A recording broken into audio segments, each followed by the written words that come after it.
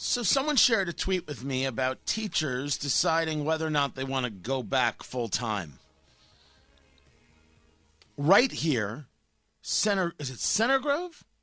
That's what it says. Let me share this with you. Somebody tell me what this means. Tony Katz, 93 WIBC. Good morning. The parent is saying, as a parent and taxpayer, Center Grove didn't survey me. Well, what's the survey? According to Josh, it goes as follows. Center Grove surveyed their teachers at the secondary level to determine if we wanted to remain in a hybrid model, 50% capacity, or go back to 100% in person, which would be normal. According to Josh, who put this out on Twitter, we were told that your input will help inform the final decision made by the Board of School Trustees in collaboration with the Center Grove leadership, which is a way of saying maybe your stuff matters and maybe it doesn't.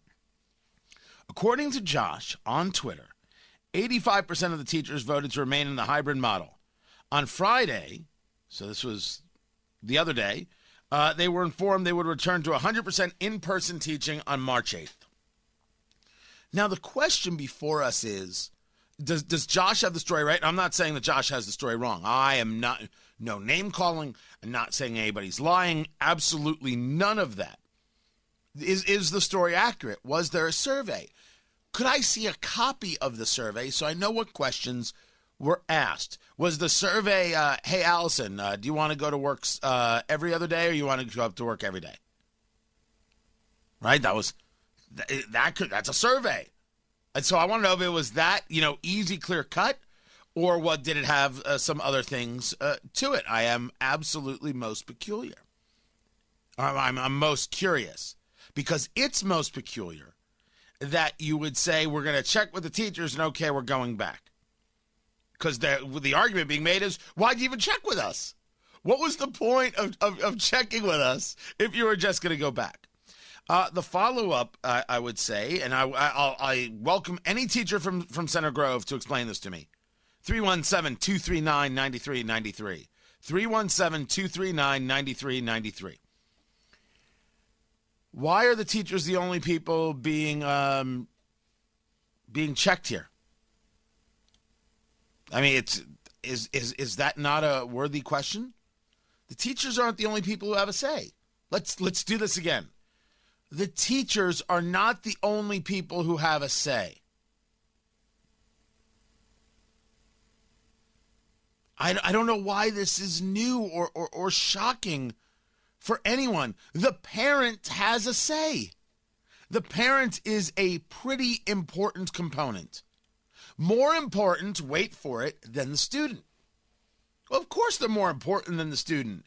The parent's job is to protect the student, their child, and provide for them, and do what they think is best. It's one of the reasons I believe so much in school choice. If you see your child has a natural propensity for certain specific subjects, or your child has an issue for a whole series of reasons, you should be able to do what is best for your child and move that child to a place you deem fit for their education. You come first. There is no model, it seems, in public education that discusses the fact that the parent is the most important aspect.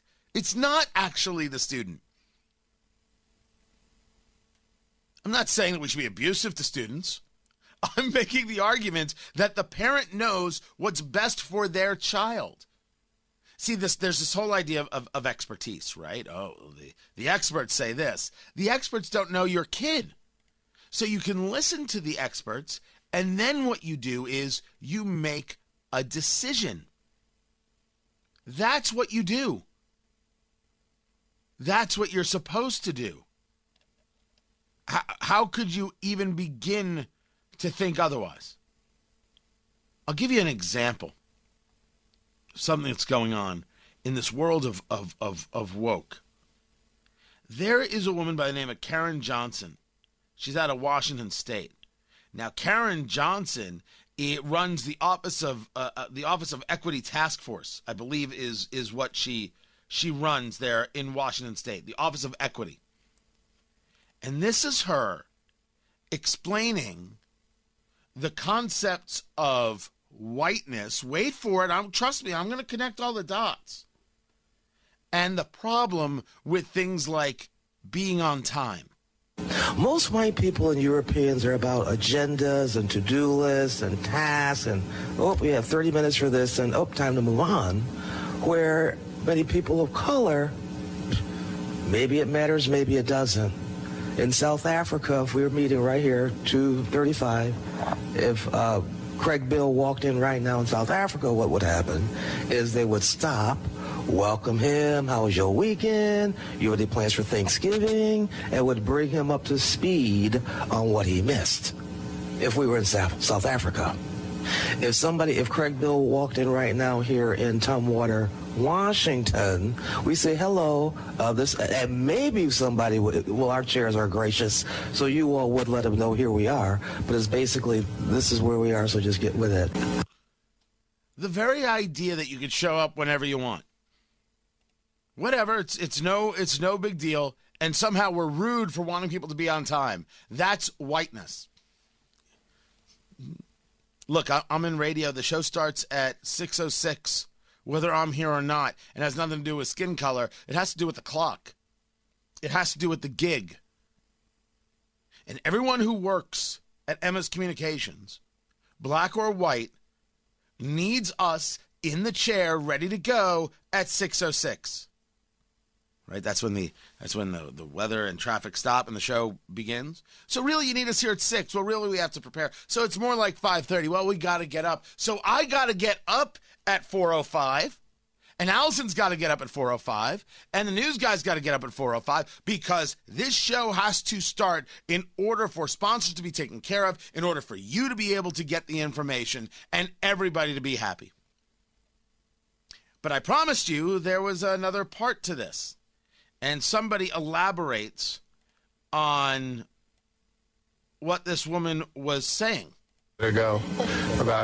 Through this work, the Office of Equity should model practices in decolonizing boards and other government structures by identifying and dismantling culture-bound rules and decorum, time requirement, education, and what we call expertise.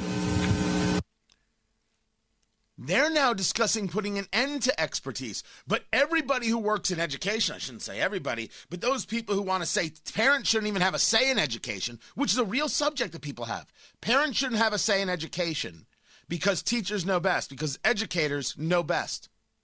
Parents shouldn't have a say, and people should just give up their kids to the state to be educated, and that would be better. They want to give up the idea of expertise on one hand, like it doesn't matter if you had expertise, you just hire people based on skin color or other demographic needs, as opposed to whether or not you have a competency to do the job, which I think you should only hire to competency, and that offers you the full panoply of people, regardless of their skin color, regardless of their sexual orientation, regardless of their religion. In this case, it's getting rid of expertise, but all you'll hear is, you have to follow the experts. Parents, when it comes to schools, are the key. They're the ones who should have the very most say. I didn't say teachers shouldn't be treated well. They should be treated well. They should be treated like professionals, be able to run their classrooms like professionals. But a survey of just teachers at Center Grove to decide who goes back to school or if they go back to school? No. Survey the parents. And then you'll realize, we're going to be open 5 days a week.